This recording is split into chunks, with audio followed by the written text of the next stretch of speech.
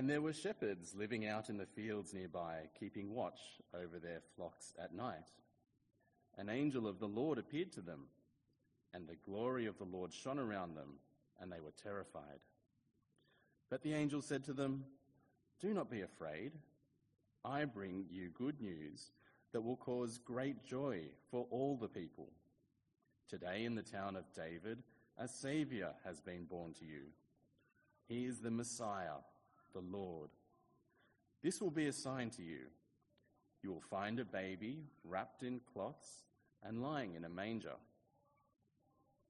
Suddenly, a great company of the heavenly host appeared with the angel, praising God and saying, "Glory to God in the highest heaven, and on earth peace to those on whom his favour rests."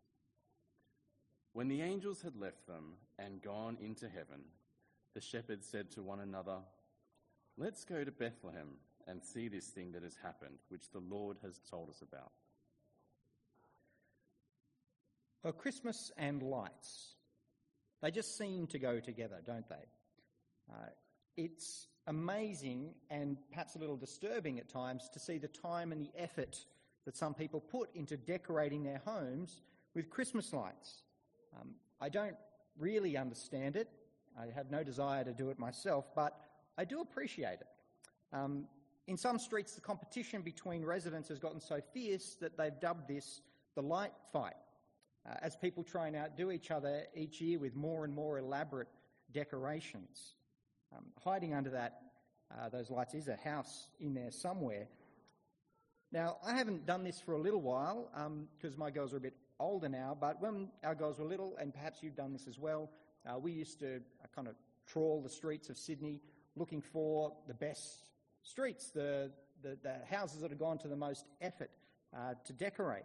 And we'd ooh and ah our way around the suburbs and talk about which one was our favourite. Perhaps it's falling out of fashion now. The carbon footprint for all of this must be enormous. But let's not worry about that for the time being. Now, of course, it's not just people's homes. All kinds of things get lit up at this time of year. We see public spaces and public buildings transformed into, well, sometimes things of great beauty, and all through light. And of course, there's the Christmas tree itself. Now, personally, I'm a big fan of light. As a former telecommunications engineer, I particularly like light when it's being passed through an optical fibre cable, carrying all that beautiful data with it. Light's not only beautiful, it's a useful thing too. But we are getting off the topic. Now, it's not entirely clear, I don't think, why lights have become associated so closely with Christmas, but they certainly have. I suspect it's probably got a little something to do with Christmas falling in the northern hemisphere winter, and of course there being so little light in that time of the year in the north. And so light is a significant thing in that it represents a symbol of warmth and hope and even joy.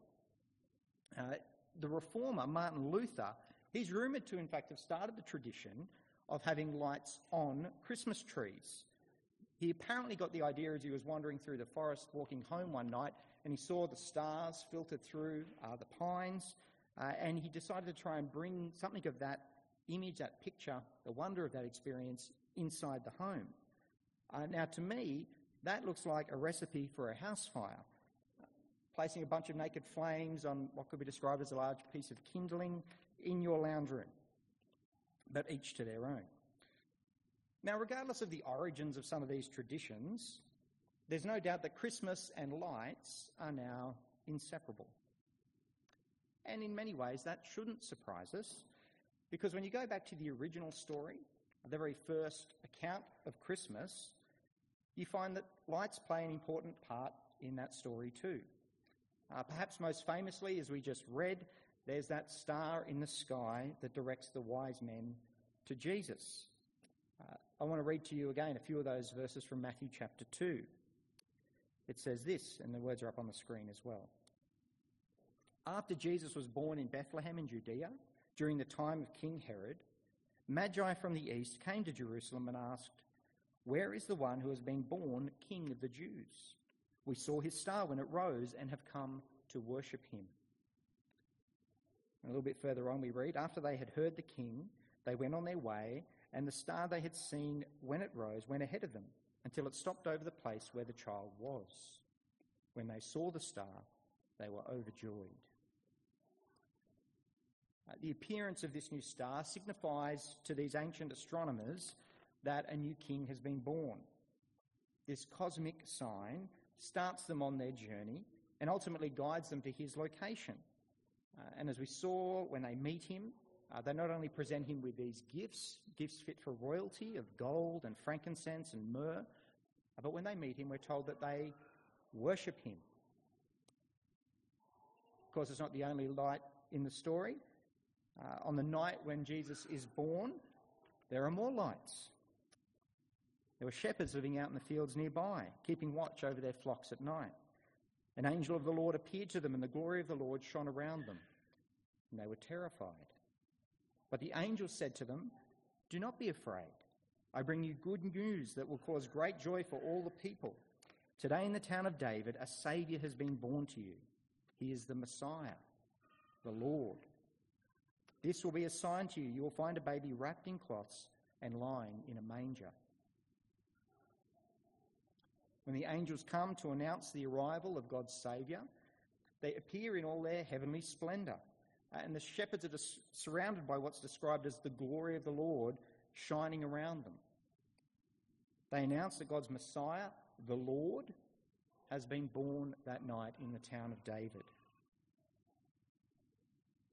But of course, the greatest and the most significant Christmas light in all of this is the child himself. Hundreds of years before Jesus was born, the prophet Isaiah spoke about his coming this way. He said, "The people walking in darkness have seen a great light. On those living in the land of deep darkness, a light has dawned." When John is writing his gospel account of the life of Jesus, he picks up on Isaiah's language here, this imagery, and he talks about Jesus this way. He says, "In him was life, and that life was the light of all mankind. The light shines in the darkness, and the darkness has not overcome it." The true light that gives light to everyone was coming into the world. So this one who possesses life and light within himself comes into the world to bring life and light to a darkened world. When Jesus is born, a new star rises, a new light dawns. Jesus comes into this world to bring light, to reveal the truth to us. So the message of the Bible is that we're all in a kind of darkness, a spiritual darkness, where we are unable and unwilling to see God for who he truly is. Jesus comes to illuminate God for us.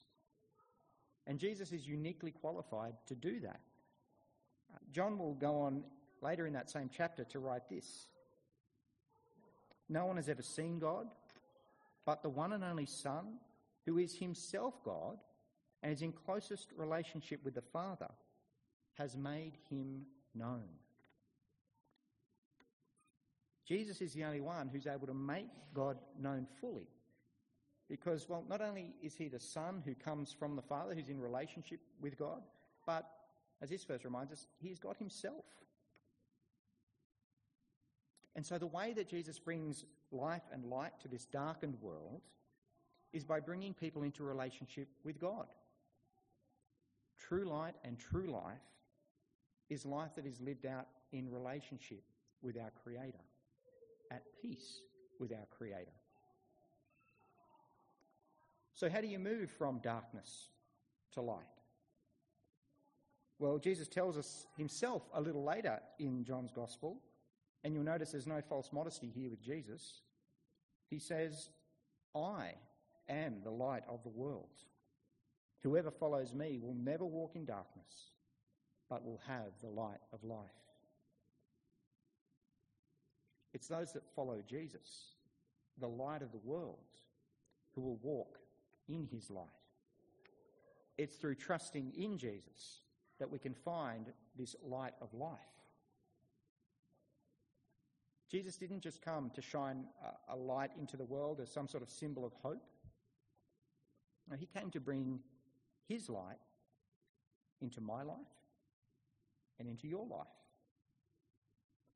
His light dispels the darkness within us, our ignorance, our fear, our straight up sin. It can all be overcome through him. He is the one who will guide you when you do not know the way to go, when you're fumbling around in the darkness. As the psalm says, he'll be a lamp to your feet and a light to your path. In the darkness and in the fog of pain and of hardships, his light and his warmth brings comfort, brings healing. In the darkness of our confusion over our place in the world, perhaps the dysfunction that we experience within our own families and relationships, he shines his light, brings us into his family, welcomes you as a cherished child, declares you loved, and gives you an identity and a worth that can never be taken from you. That's why Christmas Day is worth celebrating. We celebrate because the light of the world came to us. So whenever you see some Christmas lights as they get pulled down over the next week, let it remind you of the Christmas light. And if you don't know what it is to enjoy his light, if you've never accepted this new life that Jesus offers you, perhaps this Christmas is the time to accept this gift that God offers you, the time to find the life and the light that only he can bring. Let me finish by reading those words on the screen one more time. Jesus said, "I am the light of the world. Whoever follows me will never walk in darkness, but will have the light of life."